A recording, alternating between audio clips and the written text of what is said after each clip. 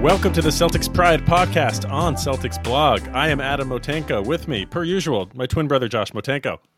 That's right. Today I'm like a 2025 second round pick. I'm not sure you need me, so you might as well just send me off to Oklahoma. They want that. They want you, Josh. And our good friend Mike Minkoff. Gentlemen, here to celebrate the return of the big, the beautiful Al Horford. Welcome back to Boston, Al. Big Al returns. Kemba Walker and a 16th pick go out for, along with the 2025 second rounder that Josh referenced, for Horford, Moses Brown, and a 2023 second rounder. We've had a few days to let this settle in. Let's evaluate what we think of this move. Mike, let's start with you. So, I think it's a solid, I don't know, my like gut grade, not that I'm the avid trade grader that someone like Kevin Pelton is, but was like it's solid B or B plus. Like it's a positive move for the Celtics. We've now talked, I think, 3 or so episodes in a row about challenges related to Kemba's contract and challenges related to Kemba as a small point guard. So, I think at minimum, my opinion on whether we needed to move on from Kemba and change up the structure of the team was pretty well established. So I'm glad that was the direction that the front office went. I kind of rejected in principle people wondering aloud whether I've heard some reactions where people were wondering whether the Celtics should have waited longer to see if they could have gotten a better deal. I mentioned my kind of personal pie in the sky hope would have been somehow trading Kemba to the Knicks into cap space and creating a trade exception and getting like a solid role player. But Al Horford's better than anyone as a player we would have gotten. We know he's a good fit next to Tatum and Jalen. He's not like an elite player, but he will fit. He will fit nicely. He will continue to be a mentor for the young guys. He's a stabilizing presence, as everyone, including Brad, said in a press conference earlier today. So I think it's a solid move, and it gives the team more financial flexibility. And Brad Stevens noted in that press conference he alluded to how making the trade during this basketball season while the playoffs were still ongoing means that the Celtics, come the NBA draft, once the NBA draft concludes, will have kind of full flexibility in trading future picks, or maybe it's once this season ends. Yeah. The Celtics will have full flexibility in trading future picks, so they won't have to run into, what is it, the Stepien rule? Is that what it's called, where you can't trade picks in consecutive years? Yep, correct. So that timeline will just be extended. Yeah. That's the full flexibility he's referring to. So to make a long answer short, I'm in favor of the move. I think it's a move that the Celtics had to make. It won't be the only move. I still don't think they're a championship contender as currently constructed, but I think it creates a lot more flexibility for the team. Yeah, I think that this move, it has the feel of kind of cleaning up a little bit of a mess to it. It's either Danny admitting, because he's still, let's be honest, probably involved in some of these decisions as an advisor, or Brad admitting that Danny was wrong about certain things, and we kind of need to clean up the mess. And this has a little bit of a deja vu to it in that regard. It kind of admits that we were wrong about Kemba, and now we needed to get rid of him and add a mid-first round pick and what I think is a really deep draft at certain positions that we could use on the team. And kind of signals that we were wrong about Al Horford in a weird way, right? Because we didn't want to pay the contract, but now we're going to trade for him. All of us were in agreement that we would, I think, take Horford for Kemba, and when compared to Porzingis and Kevin Love and all the other kind of obvious one-for-one big contract swaps that were available to the naked eye. But this is kind of coming off of the heels of also being wrong about Gordon Hayward, unfortunately with the injury, and being wrong about Kyrie. And so it kind of leaves a weird taste in my mouth, I think. But it's good to have Horford back. This is not the Al Horford we really want. That's why we didn't offer him that contract 3 years ago. So, this is a declining Horford who's been declining for a couple of seasons. Yes, he's fresh because he didn't play the second half of last year with Oklahoma City. but is he really going to do much for us? It's a big contract that comes off the books earlier than Kemba, so that's great. But he's probably going to be coming off the bench, so it does bring some leadership and defensive know-how to the locker room.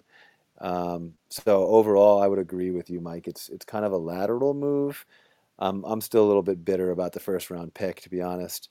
And I'm not that impressed with Moses Brown, the 7-2 kid that we got, who had his best game against the Celtics. So it's kind of a little bit of fool's gold when you got a 2020 game against us, and then we trade for you because we think you're the best thing since sliced bread.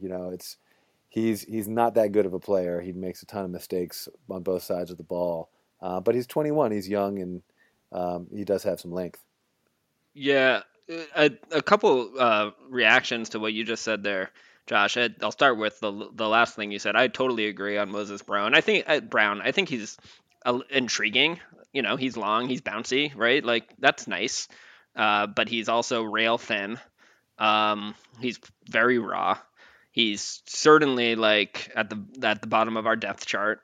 For those that haven't put it together, he also probably signals the end of the Taco Fall era in Boston. So and Luke Cornett likely, and hopefully Luke Cornett as well. We can only have so many inflatable, wavy-armed guys on our roster. But I don't think my understanding and from some of the articles I've read is that we really just included him for financial reasons more than kind of any. I think people have said he's like our 16th pick in the draft. I think that's a bad 16th pick, right? If that's the pick we're making. I did think of you, Josh, when we gave up that pick, and how all season long you were saying you like hope that we'd be a low playoff seed so that we could get a good mid-round pick. So I'm not surprised to hear you feel stung. I, as someone that does absolutely no pre-draft scouting of prospects, had no emotional attachment to any potential pick and was just excited about the financial flexibility. I agree with part of what you said on this cleaning up a Danny Ainge mistake. I think the mistake all along was over. Like, I think the Kyrie move was the right move. I think signing Gordon Hayward was the right move. I think signing Al in the first place obviously was the right move. Not re-signing him I thought was a fine decision. I just thought signing Kemba was an overreaction in the first place. I honestly feel like this signals that Brad Stevens would have preferred that we went with Marcus Smart, Gordon Hayward, Jason Tatum, and Jaylen Brown at the time instead of signing Kemba. That's my gut. That's what I wanted at the time. I thought that was a defensive juggernaut lineup with real offensive versatility, and I'd never understood why we needed the additional primary ball dominant guy on the team. It made no sense to me then. I think I've got the receipts. I think you'll back me up, Josh. But so to me, this signals that Brad was thinking the same thing. And I the one thing, Josh, I think you didn't hit on with Al. He's obviously, again, he's not going to be as good as he was, 4 years ago. But I think the thing that both Hayward and Al brought that goes so easily unnoticed, but then people complain about how the Celtics offense looked like this past year, is just making the simple read quickly. Like, Al just makes the easy pass. He helps the offense flow in a way that is easy to miss when it's happening, and then easy to lament when it's not there. And Hayward did it as well. And I thought it was the skill that both of them brought and bring that just is vastly underappreciated. And it really, Brad Stevens, again, in the press conference earlier today, highlighted how the players being brought in are going to be players that accentuate and help, bring out the best in the Jays, in our wings. Yeah, the guys who on our team who make those quick reads now are just Al Horford, Marcus Smart, and Evan Fournier if we resign him. So, it was just Smart pretty much for a lot of last year until we got Fournier, and now we got a third guy. So we're slowly getting more high IQ offensive players on the roster. There's so many pieces to this that I want to get to. Let me first talk about how I'm viewing this from the Oklahoma City side of things. To me, this is about the 16th pick for them. They took Horford from Philly, knowing that they could get a first for him, and this 16th pick is a solid first. They did give up Moses Brown, which I'm assuming they felt they had to do and would have loved to not do. I'm higher on Moses Brown than you guys are. I think his contract is phenomenal. You guys mentioned, and it's been said a number of times, that the games against us, the 21 points and 23 rebounds in 32 minutes, Tristan Thompson was out that game. A lot of it was against Rob Williams and Mo Wagner. And then he had a second game against the Celtics, 8.7 boards in 12 minutes. He only missed 3 shots combined in both games and got to the line 10 times combined. He really destroyed the Celtics. They couldn't handle him. And visually, he was dominant in the interior also. So that first game, the 21-23 game, was on March 27th. He was a two-way player. Guess what day they signed him to his current 4-year deal? The next day. March 29th. March 28th, the next day. Yep.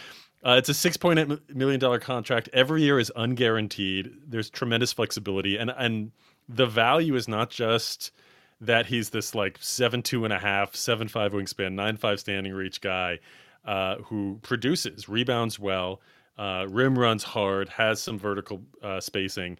But the fact that he's on this small contract, which you need when you're paying a number of players the max. So I think the Celtics like that about him. I think he's certainly a rotation player for us. I disagree that he's at the end of our depth chart right now. I mean, we have too many bigs, which we'll get to. But I like Moses Brown more than it sounds like you guys do. This trade for is going to be. I think we can fully evaluate this trade basically within the next year, because Oklahoma City is going to trade Kemba Walker again, and they're going to get value for him. They're going to get positive value, and it might actually make Brad Stevens look bad, because I think they're going to get a good deal. I agree. Now, does that mean that we should have waited? No, not necessarily. I think one of the things that this tells us is that the Celtics needed to get this done now. They wanted that flexibility. Sometimes a team will make a move like this for the cap ramifications of what happens when the calendar year switches. That was not the case here. This is about being able to make other moves. And one of the things that this does is it opens up the possibility that the Celtics can have a max cap slot in 2022. And we can come back to the importance of that. But that's a huge piece here. Well, can I respond to that, Adam? I think that's extremely unlikely. I don't know if you want to get into that now or later, but let me do it now. So it's possible. It's a possibility here, and so it gives an option to the Celtics that they didn't previously have to be able to get a third star as a free agent. I'm sure fans know about what the Horford contract is. If they decide to cut him, if he's not producing, his salary next season is only $14.5 million instead of the $26.5 million. Unless we make the finals this year. Yeah. We'll take that. Okay, so if the Celtics wanted, they could have Tatum and Brown on contract, a bunch of roster holds, and here is the list of potential free agents after next year. Steph Curry, Chris Paul has a player option this year. Kevin Durant has a player option next year. Russell Westbrook has one. James Harden, John Wall, Jimmy Butler, Kemba also. Kawhi Leonard has a player option this year. Bradley Beal has a player option. Zach LaVine, Julius Randle, many, many others. Terry Rozier, Aaron Gordon. It's a phenomenal free agent market. Now, I know other teams are gearing up for this. Will the Celtics do it? I doubt it. I would not put money on that, but it's an option they have. And so one of the things fans should be looking at is what happens this offseason in terms of Evan Fournier. If the Celtics sign him to a long deal for big money, that is going to restrict what they're able to do. That will basically take this idea off the table unless they trade him into somebody else's cap space, basically for a trade exception. But it's an option. And I think that given where this team is at, Mike, you said you don't think they're a championship team as currently constructed. They need another star. And I emphasize Bradley Beal for reasons fans know that Tatum and him grew up together. He's going to be a free agent. That's somebody I could really see them going after here. Yeah, I mean, I mean, and look, they're going to be hanging out in Tokyo together for the Olympics, right? Tatum's on Team USA with actually an increasingly impressive cohort of NBA players that are assembling, with Durant and Harden both indicating that they're committed now. Um, but to me, I mean, what we would basically have to renounce. We'd have to not extend Smart. We'd have to renounce every prospective free agent. Like you said, we'd have to not re-sign Fournier beyond a 1-year deal, and we'd have to waive Horford. I think we'd have 3 or 4 guys under. We'd have basically the Jalen and Jason and Neesmith and Langford under contract next season, something like that, to open up the max slot. And Brown. I think. No, I said Jalen. And Moses Brown now too. Oh, well, Moses is non-guaranteed, so we Okay. could waive him if we needed the space. So yeah, I think it's unlikely for a number of reasons. I think the team will want to try to be more competitive this year. I also think the team agrees that we need to get a star, and the team is going to look at probably my guess would be Fournier's contract, which will be the market is shaping up to be a bit more favorable, so maybe we'll get something in the 15 to 17 million a year, Really? Which would be great. instead of like 18 to 20, which would be Yeah. amazing. Maybe it's even maybe it's even lower, but probably not. So then like if we extend Marcus Smart, and I want to get back to Marcus Smart in a second, and get him in like a favorable, 16 to 18 million a year type of range, or around the same as Fournier, then we'd have a couple of contracts that we could put into a deal for a star as with future picks, which is why I think Brad was emphasizing those, and young prospects like Neesmith and Langford. And I think that's going to be the structure, or Robert Williams. That's going to be the structure that we're going to try to pitch for a new star. That to me seems like a much more likely path we are going to pursue than trying to kind of really clear the coffers and sign a new max free agent outright. So you've got a trade option and a free agent option. Right, and that ultimately boils down to exactly what this trade was about, which is creating flexibility and pathways to get to increasing the overall talent level and the high level talent on this team. And before that trade of Kemba, we had no pathways for the next couple of years. Okay, a couple of other things with this trade. To me, well, actually, let me first talk about Kemba Walker here. I don't want to, and then we can move on from him unless you guys have other thoughts about his time in Boston. There was this article a couple of weeks ago that came out that Kemba was unhappy with the Celtics because he didn't feel wanted by the team. And that resulted from trade rumors at last season, the season before this year's trade deadline. And I think it's a bit naive. Kemba spent his whole career in Charlotte with one team and then came to Boston basically as a free agent. Technically, he was traded, but in effect, he was a free agent choosing where he wanted to go. And he certainly felt like we wanted him then, and we did. And I understand where he's coming from and feeling like the team was trying to trade him. They're not actually interested in him. Now he's on a worse team. He's on a developing team that is still in asset acquisition mode instead of contention. And he doesn't really have, I don't know how much control Kemba has over his situation and where he goes. That's sort of up to Sam Presti and how well Sam wants to work with players. It seems like he did that well with Al, getting him to a place that purportedly Al is very excited about. Brad Stevens said that multiple times. And Chris Paul. That's right. As well. Yep. But what happens when you sign a max contract as a free agent, basically as Kemba did, and then you don't live up to it? And I'm not blaming his lack of production on him necessarily. He dealt with injuries. But the reality is that a team is going to try and trade you. And I don't know whether he's happy with this deal or not. But if he's unhappy, it's kind of like, this is what happens. This is the situation. I think Kemba had a better situation here in Boston than he does currently. Being in Oklahoma City for however long he is. And then the Celtics, they got the best available deal right now for Kemba.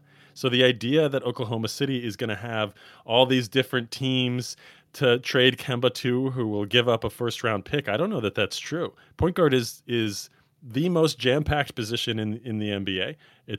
And Kemba has some defensive deficiencies purely because of his height, and his injury history is not exciting.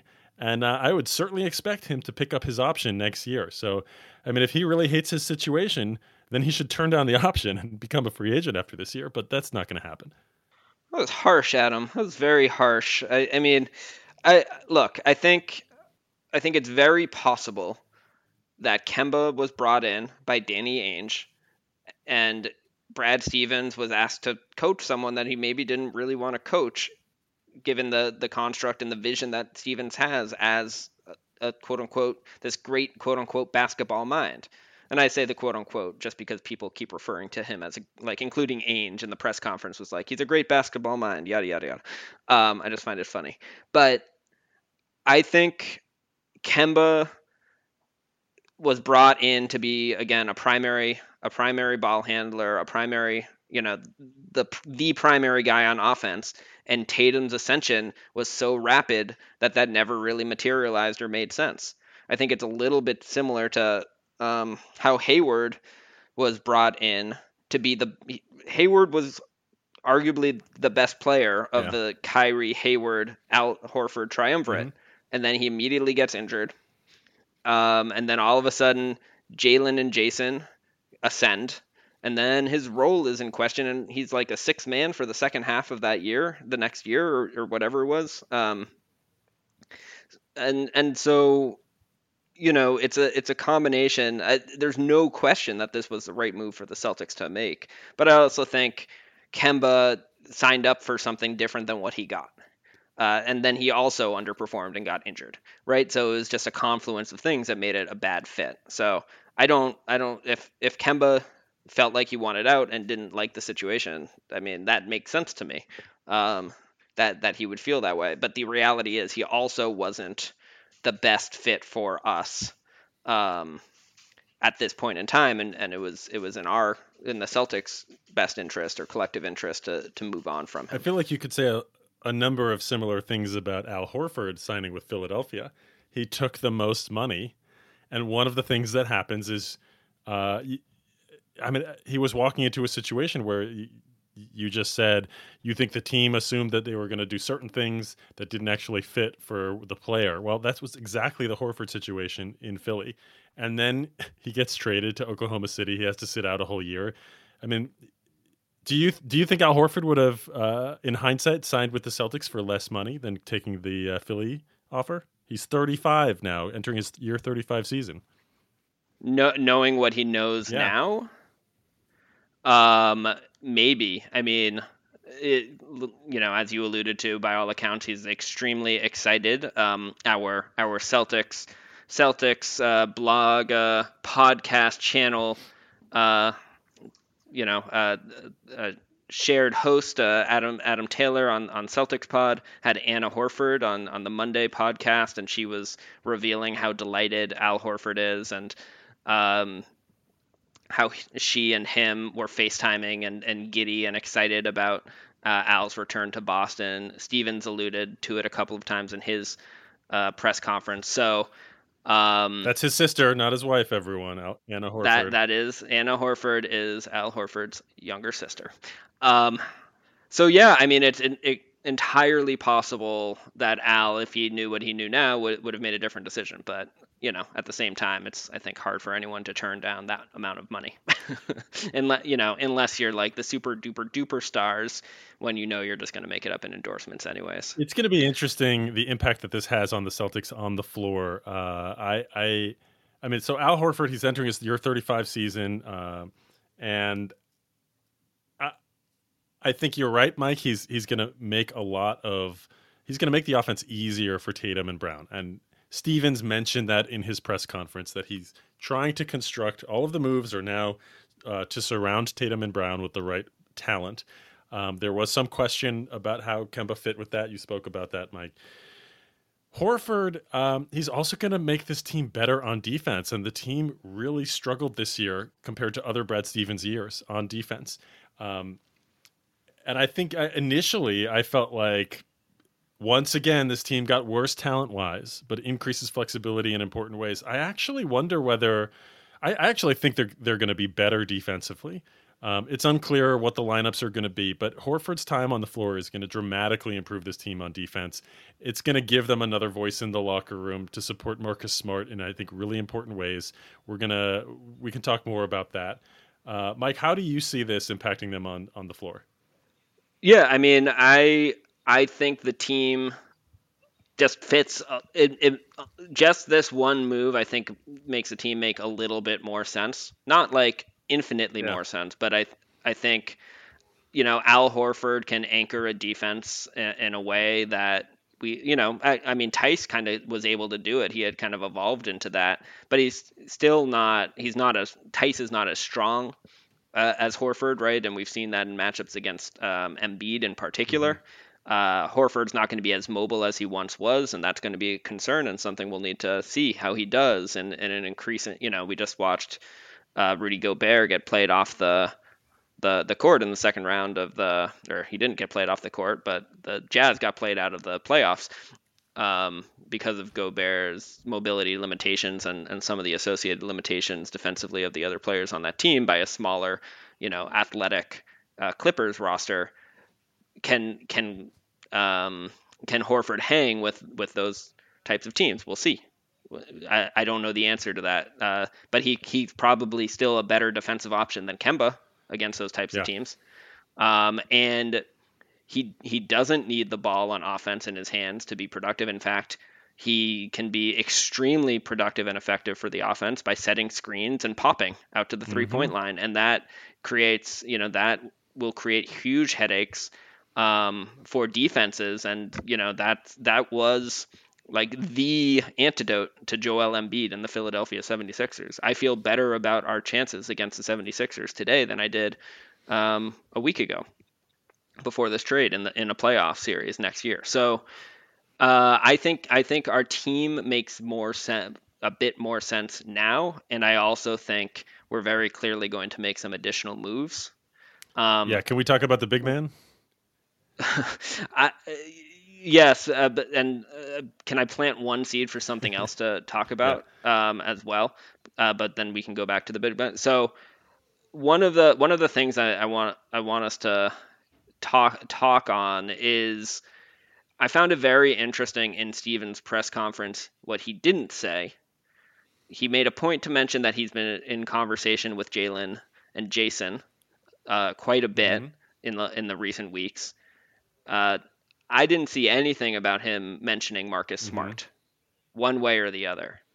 And so I think that's going to be something interesting to watch. Well, let's come back to let's talk about the bigs. Let's talk about the bigs. Keep going on that because there was this great article by Jared Weiss in The Athletic with some really good inside information about Brad Stevens, his role in the locker room, some scuttlebutt, and if you haven't read that, fans, go check that out. Jared Weiss in The Athletic. One of the things that it talked about was that players felt like Brad was favoring certain stars, and basically it was Marcus Smart. That Marcus is kind of has a fiery way of trying to get other guys to play better defense and to play harder, and that Brad got on Kemba Walker more disproportionately. Favored Marcus Smart, and in some ways didn't hold Brown and Tatum accountable. When you talk about Brad not including Marcus Smart, I mean, in some sense, I wonder if that's related to trying to build better relationships in a new role with Tatum and Brown, and not necessarily an indicator that Smart is out in whatever way, or that they may trade him, or that sort of a thing. It sounds like he's been favoring Smart. And I think one of the reasons they got Horford, as I mentioned earlier, was to kind of balance out the locker room, to add another veteran presence, to add somebody that understands defense. So with both Smart and Horford, you have Horford being a more low-key, relaxed veteran presence that Tatum and Brown get along really well with. They really respect him. And then you got Smart as the firebrand pushing people. That's a nice balance. I actually think, and Cedric Maxwell said this also, you need another guy that's a little fiery that can get on people. I think they expected Tristan Thompson to be that. I can't say whether he was or not, but they need more of that. Yeah, I do think they thought Tristan Thompson was going to be more of the firebrand, and who knows whether or not he was. But I agree, and in my own workplace, I am probably a bit of that firebrand, or one of the people that fills that role, and well complemented by more senior leadership that maintains a Al Horford like calm. And it's I think a good yin and yang for for team dynamic. So I can see how it would play out within the Celtics the Celtics locker room as well, and be quite conducive. But really more to the point, how Al's presence could be really stabilizing and healthy for young players to have, and just kind of provides an inherent structure, um, uh, that lets kind of Tatum and Jalen grow and get kind of clarity in more intense or charged moments. Um, As I don't know. I mean, I just don't know about with Smart. Yeah. Like, I don't know if I quite agree, or I don't know that I agree or disagree with your assessment. I just don't know. I think it is interesting that he wasn't kind of bundled in. I think that, to me, that reads a bit more as a signal that, and it's not a surprising signal, that really the team is going to be built around Jalen and Jason. And whether or not that includes Marcus Smart, I think remains a bit of an open question. mm-hmm. I think, by all accounts, Danny Ainge and Brad both love Marcus Smart.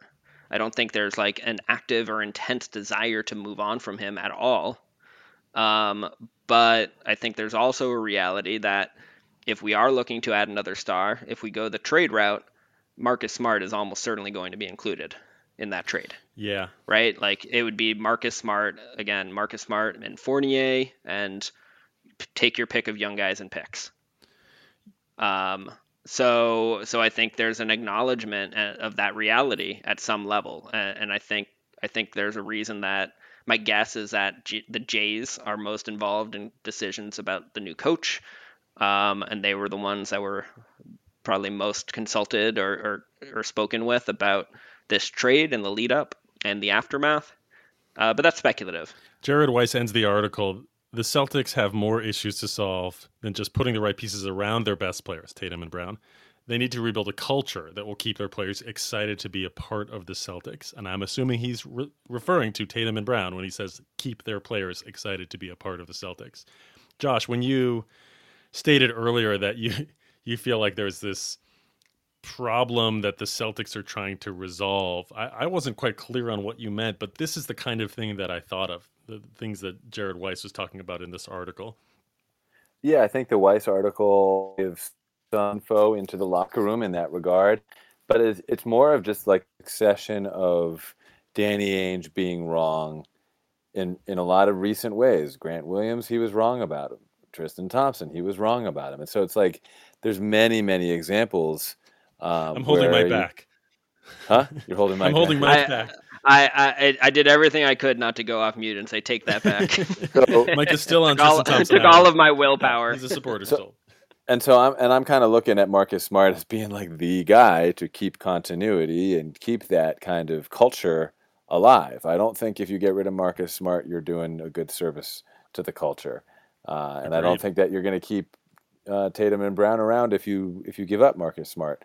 I really believe that. So, in my view, even if it's for like Bradley Beal, yeah, I mean, I just don't see. I think that that's unlikely, and so I'm looking at this from a more realistic perspective of you're giving up Kemba so that you get future flexibility. Maybe that's for Brad Beal, but whoever it is potentially for, if you're lucky, that would be next season during the trade deadline or the following off season. I don't see you getting a big fish like that this off season. So I see this as like I agree with future that. flexibility, right? And so I'm looking at this like, okay, we're keeping Smart. Are we going to keep Tristan Thompson, or do we try to trade Tristan Thompson for somebody else? Like, what are the next moves that we would make with this?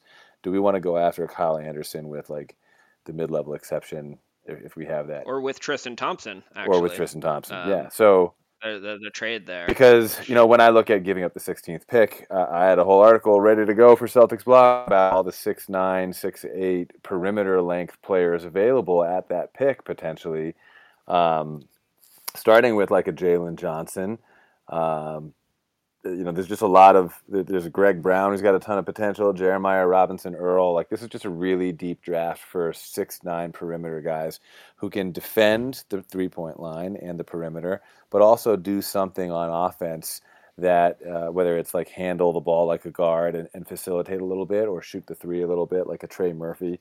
There's just a ton of dudes in this draft. It's a really deep draft. And so I'm looking at, if you're building around Tatum and Brown and Smart, you need another point guard, and you need a guy who can kind of move Tatum and Brown down a position so they don't have to play and someone who can also guard the perimeter so you can play alongside any center that we have, right? And I don't see Horford as being one of those guys who can play along another center. I'm not looking for Horford to be a four. Stevens alluded to that being an option, which is the one thing about the press conference that really worried me. Because I agree with you, Josh. I don't see a Horford Thompson or a Horford Robert Williams pairing as a good idea. Please no, please. And that was the whole issue with We don't have Horford to and get Philly, into that. right? Can we please play Horford at the 5? That's the value there. And him and Robert Williams makes a lot of sense, but I think that we have too many bigs now. Tristan Thompson, I would say, is likely to be moved, or maybe they see some value for Robert Williams, and maybe his agent wants a lot more money in a contract extension than they think he's worth. We mentioned Taco Fall's likely out. Luke Cornett probably, unless there's another move. If you move Thompson, you don't necessarily have to get rid of Cornett, but agreed. And assumedly, you can get him back for cheap. So, can I toss out a couple of ideas if we did move on from Thompson? And I reluctantly accepted that Thompson would never live up to the dream that I had for him here. Mike, I'm holding space for you if you need to weep. I appreciate that. I'm okay. I think I can hold it together for this bit, but so I alluded to one, and Josh, you had mentioned in a text thread that one of the guys and you just mentioned him now that you're interested in is Kyle Anderson. I like that fit a lot. Kyle Anderson makes $9.5 million, or he made $9.5 million this year. It'll be a little bit more next year, but it matches with Tristan Thompson. They can be traded 1-for-1.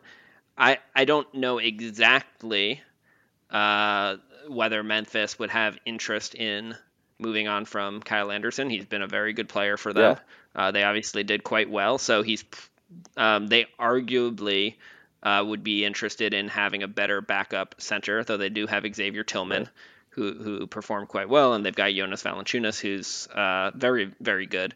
So the fit there is a bit uncertain.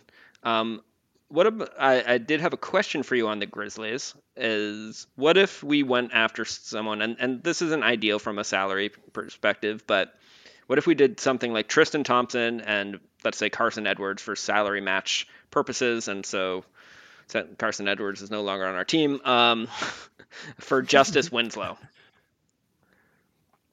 Like, would you have any interest in that? No, I'd rather have Tristan Thompson. You throwing in the 4 first-round draft picks that Ainge wanted to trade initially? No, we're holding on to those still now. Oh, good. Yeah, okay. Yeah. I don't even. Has he played in the league? Has he been? He played toward the very end of of last season for Memphis. He had a PER, which is by far not the most useful stats, but it does tell whether someone is like offensively useful. He had a PER of 6.3, which is very bad. 15 is average. So he is, let's just say, Ainge lucked out by that trade not going through, based on Winslow's actual NBA career. But he certainly, from a defensive standpoint, can play next to Jalen and Jason. And if you had a lineup of like Horford or Robert Williams with Winslow, Jalen, Jason, and Marcus Smart, that is like an elite defensive lineup. So that it intrigues me a little bit. I'm not super high on it, but I did want to kind of toss it out and get your reactions. Yeah, I have no idea about Winslow. That's one you should have saved and left off the pod. Winslow's washed up. He's not going to help us in any way. I don't even think defensively he's someone who, just naming him along with our other guys, like, what do you think? I just think it's ridiculous. I don't want any part of Justice Winslow. Buy low. But I think you're right. I think you're right about Kyle Anderson. He started with Memphis, and they're playing games and playoff games, and I don't see why they're going to get rid of him. He's got a good contract too. It doesn't sound like Winslow is a rotation player right now, and I would hope to get one for Tristan Thompson. Throwing Carson Edwards would hopefully not reduce return value that much. So the other trade I thought might be feasible, and the other team that I could see possibly wanting an upgrade at backup center, which is a little ironic to say because they're currently in the Western Conference Finals, would be the Phoenix Suns. So Aiden has come on. He's a legit, very strong potential all-star starting center. But right now their backup bigs are Frank Kaminsky and Dario Saric. So if Phoenix going into the next season wanted to have another veteran that could be a solid and kind of sturdier backup center, they could get Tristan Thompson. We would not take Saric. I don't think he would be what we're looking for. And he has 2 years after this one remaining on his contract. So probably not the flexibility we'd want. We could potentially move him to a third team like Oklahoma City and maybe get like Phoenix's or someone's like late pick to kind of round out the deal and drop Thompson, which obviously wouldn't help our roster in the immediate term, but it would help our cap flexibility and even give us the potential to get under the tax if that became a priority for us this season. Saric, Nice. I mean, I've always liked Saric. He's somebody that I would rather have than Tristan Thompson. I think he fits our team better, but it's still more logjam at the big. Yeah, I would be okay with Saric. He's almost repetitive with Jabari Parker being a guy who's just useful on offense. Yeah, we don't want to duplicate Jabari because he certainly has a roster spot for next year. I try to pretend we don't have Jabari as well. Yeah, he's not coming back, y'all. I think he is. He's got one more year. No, he is. He's on the roster for one He more signed season. a 2-year deal. He sure did. Yeah, With a player option? I believe it was just 2 guaranteed years at low money. Yeah, 2-year deal. What about moving? Would you rather move Thompson for like a draft pick just to clear salary space, or keep him on the team this year? If those were your two choices. If we can get a first rounder, I would love that. Like a late first round. Sure, Yeah. I'd love that. I'd do that. What about you, Adam? I would do that for a future one for sure. And Jabari Parker's year is not guaranteed next year. It's partially guaranteed. Moving on from the hypotheticals with Tristan Thompson here, are there any specific moves that you're hoping the team makes, whether it's regarding Fournier or moving any other players, or Josh, you alluded to kind of getting a point guard and a wing defender. Do you have any individuals in mind beyond Kyle Anderson? There's not a whole lot in the coffers these days. I think that once the draft comes and we start seeing some player movement, then other players will start to become more available based on the movement that we see. I don't have any other names right now. I could list off a ton of guys from the draft, but this isn't really the draft-focused pod right now. Yeah, not yet. So let me take a more general approach to answering that question. I found this move really interesting, and I'm really curious about what you guys think from the perspective of a coach as the president of basketball operations. So the things that we typically see when a coach is also the GM, and it's not the case here, we see them preferring veterans. We see them undervaluing draft picks, not wanting to coach rookies. We see them loving guys that played well against them because they just don't have time to scout. And this trade hits all of those. Brad trades away a first round draft pick. He gets a guy that he knows and loves, who's a really good veteran presence on this team. He gets a guy like Moses Brown, who played phenomenally well against him. It's got all of the hallmarks of a coach in the front office making those moves. Now, I actually think that's okay in this case because we talked about it all last offseason. This team needed to be older. They're too young. They've got too many young players on this team, too many recent draft picks, and you're just not going to win with those players. So I actually think this team needed to get older. They needed to get more mature. I'm okay trading away the first round pick. The Moses Brown thing, TBD. We will see what happens with that. So I actually expect Brad Stevens to clean up the roster a little bit to fill the spots with players who, if he were the coach, he would actually feel like have rotation minutes. Apparently, Brad Stevens was most upset out of anybody, including the fan base, about not having backup wings who had more than a year or two of experience. There was nobody for him to play. And that's why Shemi Ojale got so much run. And that's why Jeff Teague got run in the beginning of the year. So I would expect him to get rid of guys like Carson Edwards, to possibly get rid of a guy like Grant Williams. We'll see. Mike, what do you think about this? Yeah, I mean, I agree with the second part of what you said. Yes, it does hit all of those kind of markers of like a coach transitioning to the front office, but I think it really speaks to what Josh was alluding to earlier about kind of some of the mess that Danny Ainge made, and we talked about this a bunch over the past year. But you know, Danny Ainge blundered by actually being forced to make all of the picks for all of the draft picks that he accumulated, and we had 10 players on our roster that were our own picks, which was the most in the league last year.